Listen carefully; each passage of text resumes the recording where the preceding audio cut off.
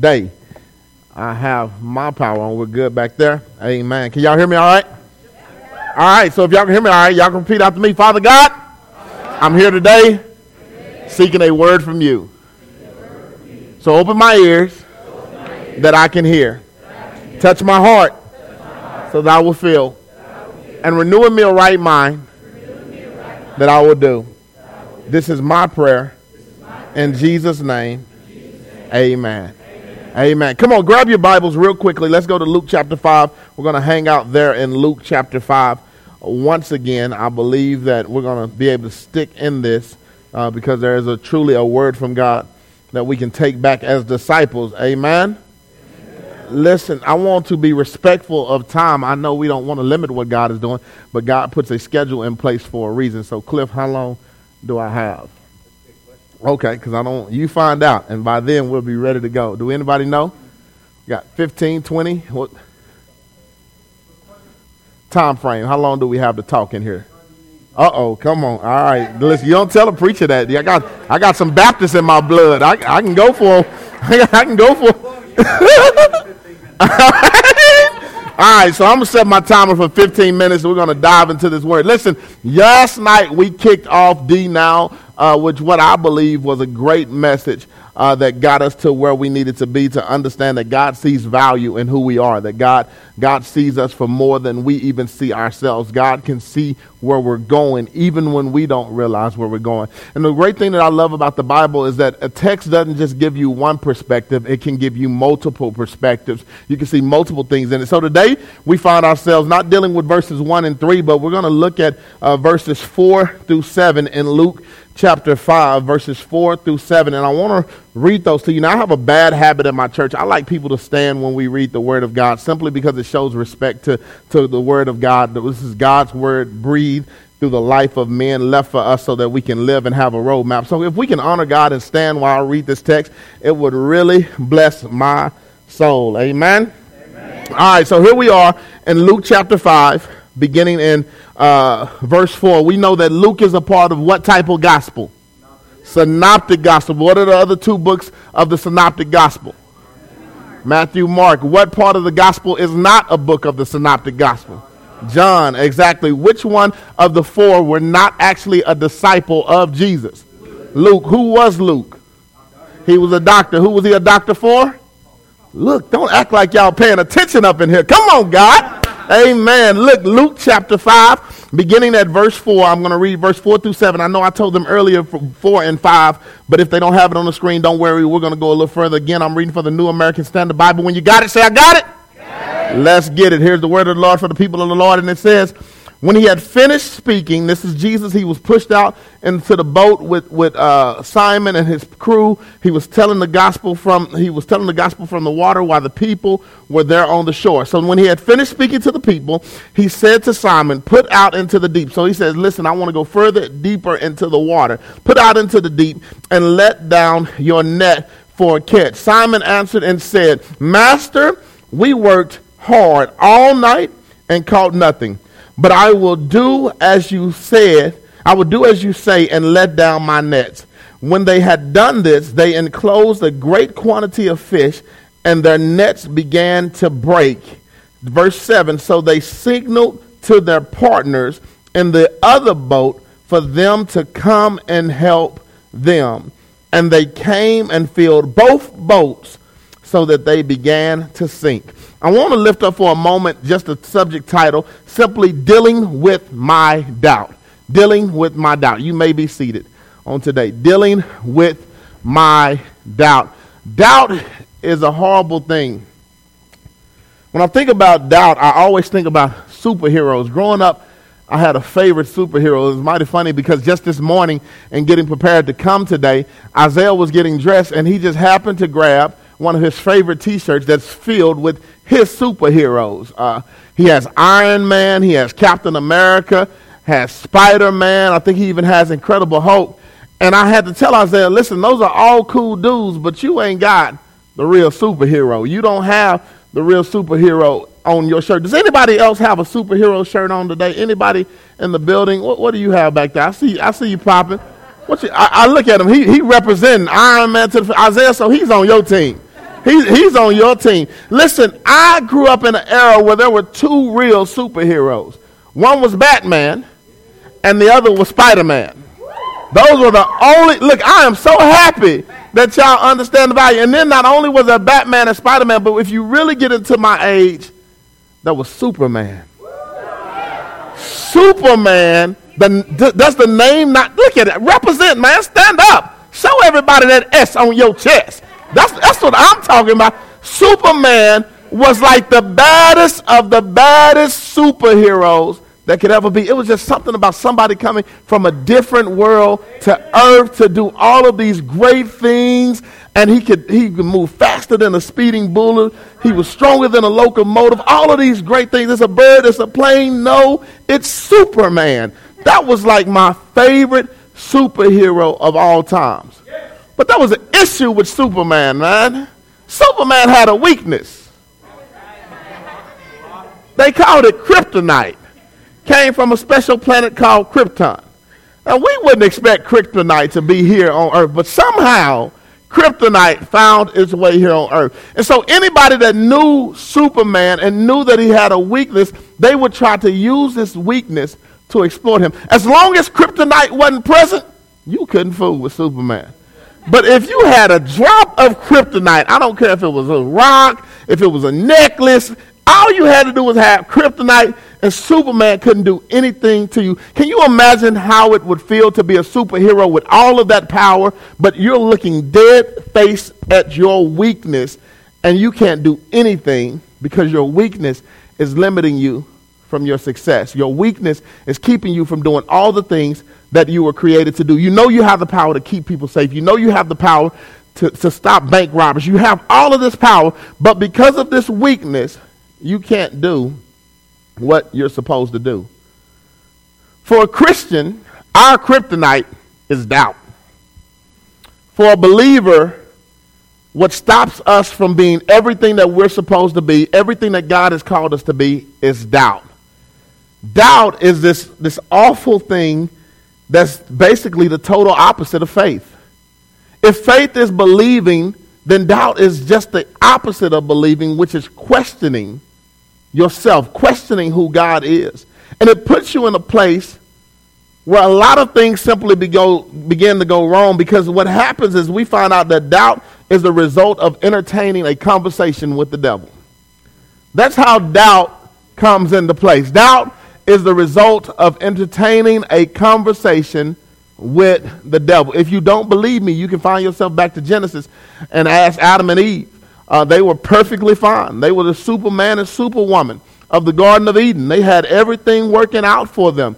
But here it comes an opportunity where Satan uses a serpent to whisper into Eve's ear and starts to have her question why God said that she can't and Adam can't partake of this forbidden fruit, why they can't do it. And so when they begin to entertain a conversation with the devil, now doubt comes in. As long as they were in relationship with God, as long as they were communicating with God, they didn't have any reason to doubt, because if God said it, then it could be done. If God told you to move, then all you had to do was move. If God told you to jump, all you had to do was jump. But the minute that they began to entertain a conversation with the devil, doubt crept in. The next thing you know, because of doubt, it led to sin. Doubt was the doorway to sin. Doubt was the doorway to their destruction. Today, my hope is through this message that you don't allow doubt to be the doorway to your destruction. You have the power to keep doubt away from you. You have the power to rid yourself of this kryptonite and walk by faith, not by sight, to center yourself on the word of God, to believe what God has asked you to do. You have the power to do all of these great things that God is asking you to do. The thing is, right now, because you're amongst believers, you feel good about yourself, you're energized, you pumped up, you saying, yes, I can do this Jesus thing, I can live right. But the thing is, when you get back to your everyday normal life and have to deal with peer pressure and problems and everything else, you will begin to doubt yourself if you entertain a conversation with the devil. See, you can't talk to God and talk to Satan at the same time. Light and darkness has no fellowship. You have to pick which one you're going to do. It's kind of like being on a phone call. If you're on a phone call and you're talking to your bestie, your BFF, and you're talking about everything that's going on and how you're having fun, and then all of a sudden your second best friend calls, you have to determine if you're going to put them on hold so you can talk to your second best friend. You have to determine if you want to put them on hold. And the thing is, you can't talk to both of them at the same time unless you join them. The thing about our God and the enemy, they don't want to hold a conversation. Their conversation ain't going to be about the same things. They don't want you to do the exact same thing. They are totally opposite from one another. So you have to pick which line is more important for me today. Who do I want to talk to today? And the minute that you click over, you have opened yourself to begin to doubt everything that God has said, to doubt everything that has been poured into you. When we're talking about today in Luke chapter 5, here is the disciples, the first chosen. They've already listened to God. They pushed out into the water. Jesus is talking to the people. After Jesus finishes talking to the people, he says, push out a little deeper. Now, I would have had a problem with that because I don't swim very well. I've just learned how to float, and you're asking me to go deeper into the water. We might have an issue, Saber. Do we have life jackets on this boat? What do you want to really take place right now? What is your plan? Because I was just hoping to take you a little further just so you can talk to some people.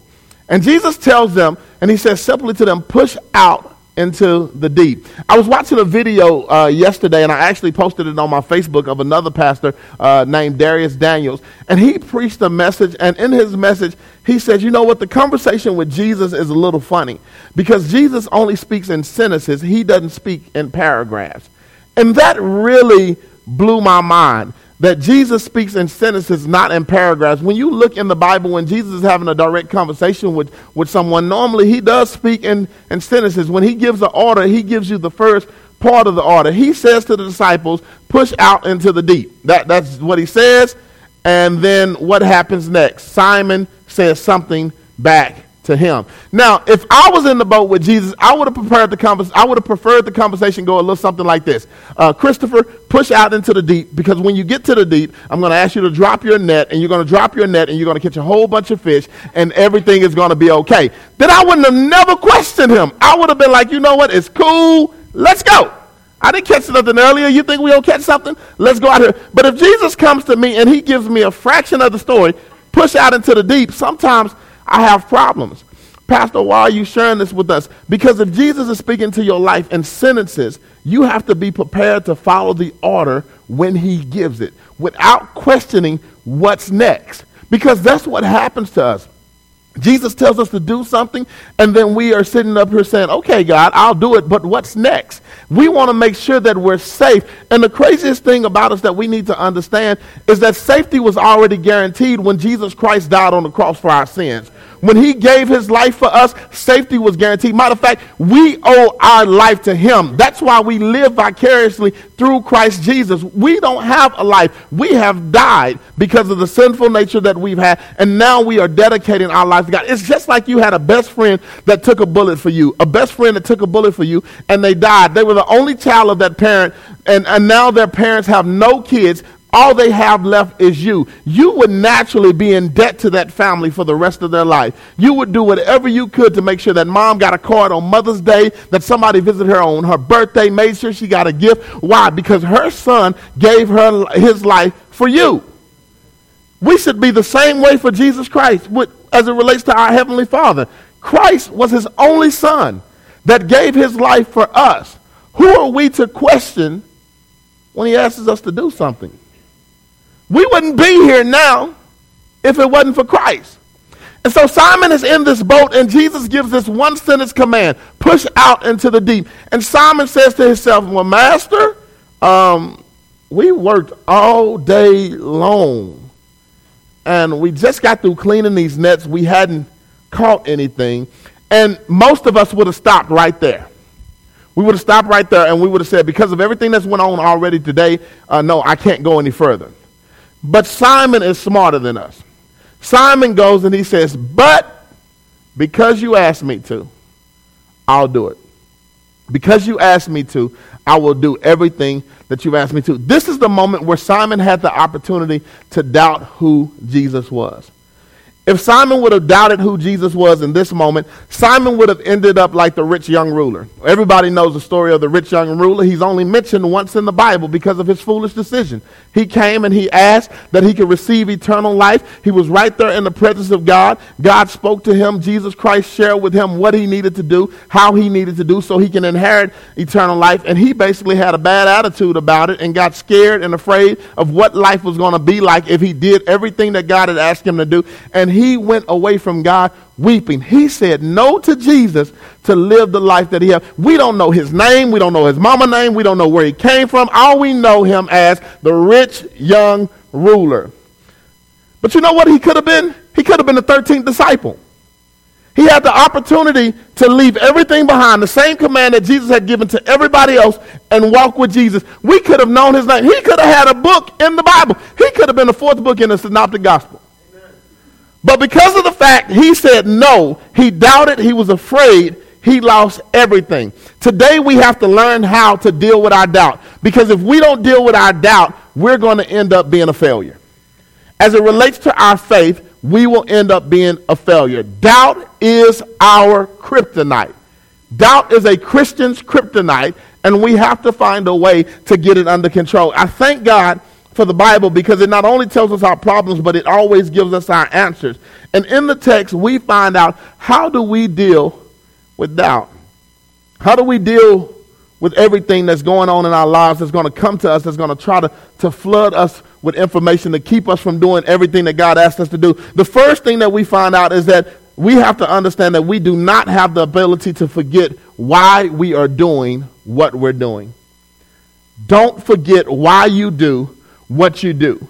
Never forget why you do what you do. How do we know that here in the text that Simon has developed the understanding that he can't forget why he's going to do what he's about to do? Simon leads off with the one word in his response. Verse 5, the Bible says, Simon answered and said. The first thing he said was master. When he was speaking to Jesus in the boat, the first thing he said was master. He wasn't just cordial with Jesus and say, yo, hey, Jay, what's up? No, we ain't going that way. He didn't come to him and saying, hey, Christ, man, I don't feel like that's what I'm supposed to do. He said, master. What does that mean? That puts him in a position of submission right then and there from the beginning. Why do we do what we do? Because Christ is our master. He leads us and guides us and directs us. I know some of us as kids have got it bad questioning our parents, and we think that we grown, we just smelt ourselves and everything, but you can't get away with that with God. We don't have the ability to question why God is asking us to do what we are asked to do. The quickest way to eliminate doubt in your life is to remind yourself who you belong to. This is what Simon is doing. Simon reminds himself by leading off master. He reminds himself that I am in debt. I belong to Jesus. As a result of me belonging to Jesus, being a servant for the Most High, I have no choice but to do what he's asking me to do. If you want to make sure that you eliminate the doubt within your life, the things that are stressing you, the first thing that you have to do is always remember why you're doing what you're doing. Why are you living the life that you're supposed to live? Because I'm committed to Christ. Many of us fail because we forget about Christ. When we go to school, we put Christ on the back burner. When we go to work, we put Christ on the back burner. We're so worried about what everybody else is going to say to us that we, instead of letting Christ be our master, we let our friends be our master. We let Facebook be our master. We let money be our master. We give ourselves and we submit to everything and anything else except to Jesus. And that is the first thing that causes you to lead yourself down a slippery road. Why do we do that? Because we doubt that God can provide for us what we need. Why do we submit ourselves to our friends? Because they give us love. They give us acceptance. And we don't feel like Jesus Christ can give me the love and the acceptance that I need? Why do we let money become our masters? Because money takes care of my bills and my problems. And we don't, for some reason, think that God can take care of my bills and my problems. Think about why you submit to all of these other things, and you will quickly realize that I've allowed this to replace God. No, I haven't built this gold engraven image, but I have put other things in front of me that have become my God, that makes me feel important. Just even having a relationship with Facebook on a day in and day out basis where I can't live without having my Facebook if the internet drops right now. Y'all seen that commercial where they lost the internet and the dad is acting like he's typing on the keyboard. He's totally confused, totally discombobulated. Believe it or not, I remember a time where they used to send internet on CDs. They used to come in the mail and they would just give them away all the time. Yeah, I mean, that's crazy. And it was like, we didn't have cell phones when I first started. We had pagers, and everybody couldn't even have a pager. And it was a payphone on every corner, and they used to cost 10 cents. Then they went up to a quarter, and now you can't even find them. They're extinct like the dinosaurs now. And so eventually, everything that you think that you need now won't be here. The only thing that has remained the same from the test of time is Christ.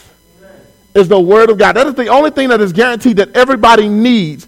But why is it the one thing that we neglect the most? You cannot forget who you're in debt to. When you allow the enemy to hold a conversation with you, he causes you to question if your master is really who he says he is. So when Simon initially speaks, he leads the topic off, the message off, the sentence off with the best word that he could possibly do. He instantly says, Master. Because he reminds himself that I'm not just talking to one of my friends. I'm talking to someone who has the power and authority over my life. The second thing that the text teaches us is not only do we not forget, we shouldn't forget, but it also says that we shouldn't focus on how long it takes. We shouldn't focus on how long it takes for us to reach our goals, how long it takes for us to reach our destiny. Why? Because it becomes a problem with us. See, we are humans, and we figure we only have a limited amount of time, and time is so precious that we can't waste it. And this is nothing new, because Simon, he initially thought the same thing when he said something to Jesus. After he said, Master, he came up with his excuse why he was not about to be ready to do what God is asking him to do. He says, what? Because what? He says, because we have been out here. We've been out here all night. We've worked hard all night. And he says what? We've caught nothing. He says we worked hard all night. In other words, I've spent at least 8 hours out here trying to do things the way that I think that they should be done. And it has not worked out for me at all. And so as a result of that, what I'm electing to do is I don't think that this is the answer for me. I want you to understand something. There's things that you're going to be waiting for, that you're going to be believing God for, that you're going to be expecting God to do. But what I need you to realize is God doesn't work on your time schedule. You work on God's time schedule. You're not going to get what you want when you want just because you want it. It doesn't happen like that. I actually posted a post this morning that reminds me that God is never going to give you more than you can handle. Some of us are asking and expecting God to do some great things in our lives right now. But the thing about it is that we are not spiritually mature enough to receive whatever it is that God has for us. We have not taken the time to build a relationship enough with God to receive whatever it is that God has for us. Pastor, why are you telling us this? We're young. We're not worried about that. We're not thinking about time right now. I'm telling you this because this is disciple now. You're being discipled now. And as you push forward to being a disciple and living the life that you're asked, that you're believing that you should be lived, during that time, there's going to be some things that don't go exactly how you expect them to go. And these things that don't happen in the manner or the way that you're expecting them to happen, when you want them to happen, how you want them to happen, are things that will lead you to doubt who God is. There are things that will cause you to question, is God real? Does God really have the authority? Does God really rule and reign in my life? Because if God really ruled and reigned in my life, these things wouldn't happen like this. These things wouldn't go wrong on a day in and day out basis. A lot of people tell you when you sign up for Team Jesus that everything is going to be perfect. I want to tell you right now, it's not. they forget the scripture that says those who suffer with me will reign with me. It's going to be hard. There will be challenges. Listen, the devil ain't been worried about you up until this point because you ain't been a problem. But when you get some 15, 16, 14, 13-year-olds that are on fire and ready to talk about Jesus, he begins to get scared and intimidated because he knows that you have the ability to wake up some other people that have been sleeping, that have been dead, and that were on their way to their graves and burn in hell. He doesn't want you to take people away from his custody. So he will use anything and everything. He will use peer pressure. He will use friends, girlfriends, boyfriends. He will use anything and everything to cause you to begin to doubt yourself and who you are and who God is and what God is asking you to do, simply because of the fact if he can destroy you, then he can destroy the tens and hundreds and thousands that are connected to you. After all, a disciple's responsibility is to what? Make more disciples. We don't just become disciples just to have a title and a name. This is not being the captain of a football team or the head cheerleader. This is, I am about to make a difference. Once I sign up for Team Jesus, I have committed myself to make a change in this community, in my church, in this country. Amen. And he knows if you sign up and you say yes and you're really serious about it, then he not only loses you, but he loses everybody that's connected to you, because now your conversation has changed. Your character has changed. And you're putting yourself in a position where you can really begin to make a difference in other people's lives. There are people, believe it or not, that go to your school that don't know anything about Jesus. They don't know anything about Jesus, and believe it or not, because you don't tell them about Jesus, they don't even know you're a Christian. If you don't believe me, I can tell you a story. I'm a pastor now. I have a good friend of mine named TJ. We grew up together. The dude is a millionaire. I don't know how God blessed him with $1 million, and I didn't get $1 million, but that's okay. The dude is a millionaire, and I love him to death. And I've always just assumed TJ was my best friend. You know, I went to church on Sundays. He knew I went to church on Sundays. And we hung out. And so we spent all our lives just being connected to each other. And one day TJ got married. I actually did his wedding. I did his marriage counseling. And his wife was like, he won't go to church. And I was like, well, we'll work on that. I didn't know TJ didn't go to church. And so I talked to TJ one day. He came up to my office. As a matter of fact, he seen a movie. I think it was Exodus. I think a movie Exodus. And he came to me and he was like, dude, is all of this stuff really true?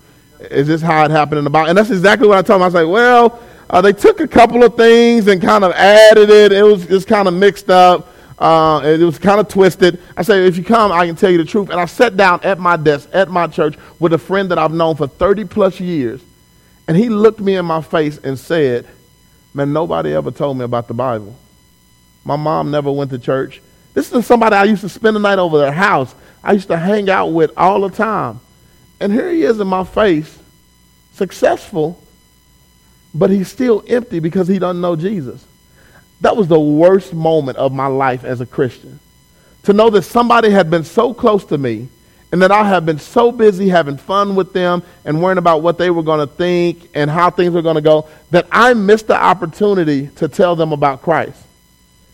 And so I took that opportunity that day to talk to him about Christ. Do you know that we meet on a weekly basis, just me and him now, for our own personal Bible study? Because he's a little embarrassed to be so successful and not know all of these things about the Bible. And so we meet on a regular basis just so me and him can talk about the Bible, so that he'll know what's going on, so that he can explain it to his family, so he can be the pastor of his house, because he has a desire to know Jesus. How many people do you think that you come in contact with on a daily basis that you think know Jesus just because you know Jesus, but they really don't know Jesus? Do you realize that you are in that circle of trust simply because Jesus has picked you and placed you there so that you can be the one to tell them about Christ? Do you want to answer to God himself for saying, you know what, when he comes and says, hey, what about Thomas? Or what about, I didn't think he needed to hear about it. I thought he already knew Jesus. He knew I went to church. Do you want to be the one that says, for everybody that God has put in your presence, that you were responsible for leading to Christ? Do you want to have to answer and say, you know what, well, I was on Facebook that day. I didn't think he really wanted to talk to me.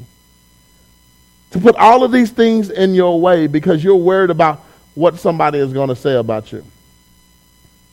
How somebody is going to feel about you. It bothers me, man, that people are standing up for all the wrong things, and we can't stand up for the right things.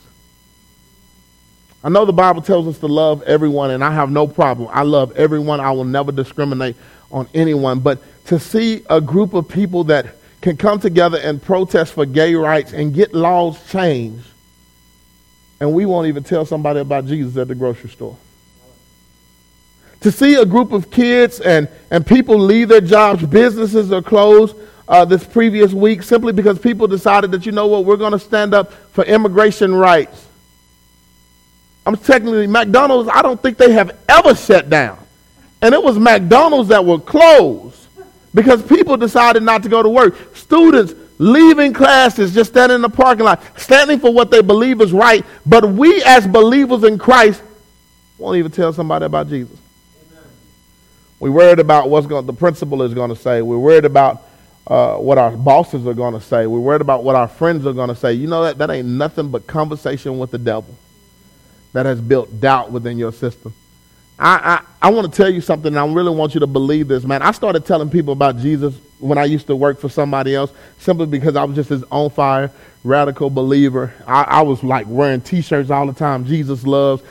I know Jesus. You need a hug. All of these type of T-shirts. I was just running around. I got on fire about Christ. I was just so excited because, you know, to feel the presence of God in my life and to see the transformation, I was like, somebody else needs to feel this. Somebody else needs to experience what I'm experiencing right now. So I wanted to tell everybody about it. Do you know I never got fired from a job for telling somebody about Jesus? But you know what did end up happening? God blessed me to own my own companies. And I believe that that's because I was telling other people on other people's companies about Jesus. So he gave me a company where I can have a company and everybody can talk about Jesus. Matter of fact, me and my people, we meet for prayer every morning before we start work because he could trust me. Because I wasn't afraid about what anybody was going to say. I don't have a problem sitting down at an interview table now and telling somebody, hey, what's your favorite scripture? When was the last time you went to church? What church you going to? Do you mind if I call and check with your pastor to make sure that you're active? Because I want to make sure that I'm being a good steward with what God has given me. But you know what that takes? It takes a boldness about who I am. It takes me to be bold about where I stand in my faith, to not doubt what God is going to do. If God gave me the company, then God is not going to allow anybody to take it away from me. This is God's ministry. This is what God is asking me to do. The same thing, the way I think is the same way you should think about your life. If God has given you the life, God is not going to let anyone take it away from you. And if someone tries to take it away from you, then I always think about what God told Abraham. When he says, I'm going to make you a great nation, God says, listen, I'm going to bless those who bless you, and I'm going to curse those who curse you. That was enough to eliminate any fear in my life as it relates to peer pressure or what somebody was going to say about me. Because as long as I'm doing what God is asking me to do, God is going to bless me. But the minute that somebody tries to come against me, that's not my fight to worry about. God is going to curse them. I can't sit here and worry about how long things take me. I can't sit here and worry about how things have went wrong time after time because I'm not on my time. I'm on God's time. When I officially got saved, not that play saved where you just came to the altar just because mama told you to come to the altar. Y'all know what I'm talking about. You got baptized just because mama told you to get baptized. Not that play saved, but when I officially got saved, I was maybe 25 years old. I was 25 years old when I officially, fully, really understood and gave myself to Christ. It wasn't that I had to get 25 to understand Christ. It was that I wasn't trying to pay attention and build a relationship before. At 25, God had finally commanded my attention.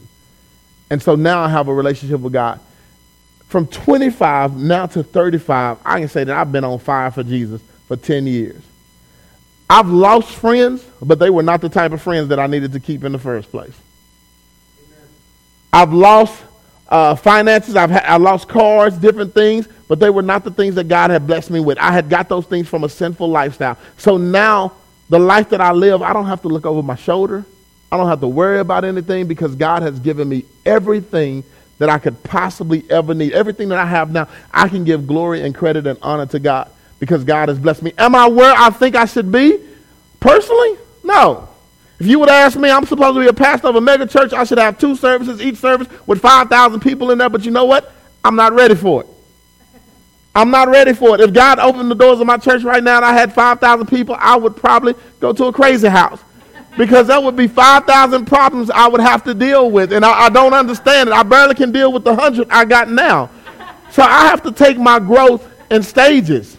I have to take my growth in stages. One of the things that everybody should, if you don't know Stephen Furtick, you should get to know him. Stephen Furtick is a great pastor. One thing Stephen Furtick taught me is he says, you know what, a lot of times we think in our walk with Christ that our growth is measured like steps. We think that before we know Jesus, we're on the bottom step. And we think as a result of us knowing Jesus that we step up. And the longer that we're in a relationship with Jesus, then we step up a little bit more. And hopefully we can begin to count the steps. And we can get to where we need to be. But you want to know the biggest issue with our walk with Jesus? Come walk with me. With our walk with Jesus is not measured by how we walk up the steps. Our walk with Jesus is literally just a track meet. It's literally just a track meet. We're steady walking with Jesus. We're steady walking with Jesus, talking about where we're going. God is telling us what we need to change. God is telling us what we need to fix. And we're going around. We're running this race. We're running this lap. We're losing people. We're saying hi to people. We high-fiving people. We dabbing on people. We're doing all of these things. And we're showing people, listen, I've gotten better. We're seeing new faces. Things have changed and everything. And just when you get to the finish line, you think you're finna stop so you can go back to your seat. But no. You know why? Because you got to keep going. Because that was only one. That was one lesson that we learned. That was one lesson that we learned in that one moment. One lesson that we learned in that moment. And what makes it stressful is because we keep walking around in this circle. We keep walking around in this circle, and we think that we're seeing the same people. We're going through the same thing. But you know what happened? Every time that we walk around, we learn something new. And when we get to the finish line, we're not worried about sitting down right now, right? Because we know we're going to keep on walking. We know that God is about to do some crazy and serious things. But this is growth. Because every time we're walking around, we're just steady getting closer to where God wants us to be. Every time we're walking around, we're meeting new people. We're doing greater things because of the fact that we are being the example that what God wants us to be. And then it gets to a point where we've been walking so much and we've had a conversation with God so much that you know what, when it's time to sit down, we ain't even ready to sit down. We can walk by ourselves because of the simple fact that we've built that relationship that we know that we can keep moving. Thank you so much. We know that we can keep moving. Because it's not about where we get. Because when you look at growth as stepping up steps, you know the problem is you want to get here so you can look down at somebody else. We should never want to be elevated to a position of power that bad. Discipleship is all about making that circle. Making that circle. Because you know what should happen when you make that circle? You pick up somebody new every time you go around. When you're making that circle, somebody else wants to join the race. See, when we first started, people might have looked at them funny we're walking, but by the time we done made second lap, somebody in their heart was saying, can I walk with you? I want to walk too. That's the way people should look at you in your life. As you're growing spiritually with God, as God is starting to use you and you're standing out amongst other people should have a desire to want to be a part of what God is doing in your life. Other people should have the desire to say, you know what? I don't know how he's doing, what he's doing, or why he gets to do it, but I want to be a part of that as well. But if you doubt guarantees that it leads to your destruction. You won't get to be a part of that race. You won't get to be a part of everything that God is asking you to do. And so what it leads us, in my last point for today, is that if we doubt, the reason that we're doubting is because we're focused on fear. And the thing that we should understand is that we should not fear our past failures. That is not what we do as believers. We look in the text in Luke chapter 5. He goes and he addresses him as master, so we have to remember who we're submissive to. He talks about that he's worked all night. We can't worry about how long it takes, but then he says one last thing. He uses this word "and," which is a conjunction and lets us know that it's another principle. He says, "and we caught nothing." It's bad enough that we worked all night, but "and we caught nothing." This is where doubt is present in this one phase. We worked all night and we caught nothing. In this moment, he's remembering what has went wrong in his life. He's afraid of his future because of his past failures. That's going to be the biggest hindrance of our lives as believers, is when we are afraid of the future because of our past failures. We cannot be afraid of where God is taking us. We cannot question or doubt where God wants to take us because of what we've already done or what we've already been through. We have to have a level of faith in God that is so ridiculous that we will push forward when nobody else will. I have a love for first responders. They are some of the most craziest people in the world. I don't know how God created them. They are so weird. They are the only people, police are the only people, when somebody is shooting a gun, they run to the bullets instead of running away from the bullets. It doesn't make any sense to me. Firemen are the only people that get excited about a fire. It's a fire. Let's go run into the fire, and where everybody else is trying to get away from the fire. That does not make sense to me, but they are built that way for a reason. They're built that way for a reason, and they have this confidence that the equipment, the bulletproof vest that they have on, or the badge that they're wearing, or the fire suit that they're wearing is strong enough to protect them from whatever it is that they're going through. They have this confidence that this is covering them, and that all of this is strong enough to keep them, that they're going to not only go into this fight, but they're going to come out of this fight all right. They might have a little smoke on them, a little dirt on their uniform, but it doesn't bother them, because the fact is that they're going to go into what? Save somebody, and as a result of it, they will be able to come out victorious of the situation. As a believer, we have that same suit. We call it the armor of God. We're able to be suited up from our head to our feet with every principle that God has left and listed in the Bible, so that no matter what life has to offer us, we are able to fight and push through it. We don't have to worry about things because we have our shield of faith. We don't have to worry about certain things because we have our helmet, our shoes, we're covered. We have all of these things that we're supposed to have. We have our sword, the word of God. So why are we afraid of what people might say about us? Why are we afraid of what might happen, what people may do? If you're going to walk this walk, if you're going to run this race, if you're going to be a disciple, this is your training day. And the first part of your training is not only knowing that you have already been picked, you have been hand-chosen to represent our God. You have been hand-selected to be a representation of who God is, what God will do, and how God has already done it. You have been hand-chosen to express the love of God. But now you need to also understand that there is something that can destroy you, and it's called doubt. You need to know that because this is training, the areas where the enemy is going to try to whisper in your ear, the areas where the enemy are going to try to attack you the most, is going to be who you're loyal to. Will you choose God, or will you choose man? He's going to try to attack you, and he's going to try to get you to think about, if God is really God, will this really take this long? And you have to remind yourself that God is not on my timeline, but I'm on God's timeline. And you have to get to the point where you understand that I have no reason to fear my future because my past has been washed away. God has purified me of everything that I've done wrong, everything that I've made a mistake, and he's given me an opportunity to live this life the right way. This is the only thing that the enemy can use against you. He has no other weapons except to try to manipulate your mind. He plays mind games. When you look in the Bible over and over, every time that he did something, it was a mind game. It was a mind game because all he had to do was get inside of their mind and have them doubt who God is, because what? The body is going to do what the mind says. If you give the enemy control of your mind, you have already lost the battle. So today my hope is, on this training day, as we disciple up on D Now, my hope is that you take back control of your mind. Whatever it is that the enemy has whispered to you, whatever the enemy has said to you, I pray that you understand the difference between God's voice and his voice, so that you can identify when the enemy is trying to destroy you by planting seeds of doubt in your destiny. by trying to interrupt you from being who God is calling you to be. We have to gain control of our doubt. Today is the day that we have to deal with it.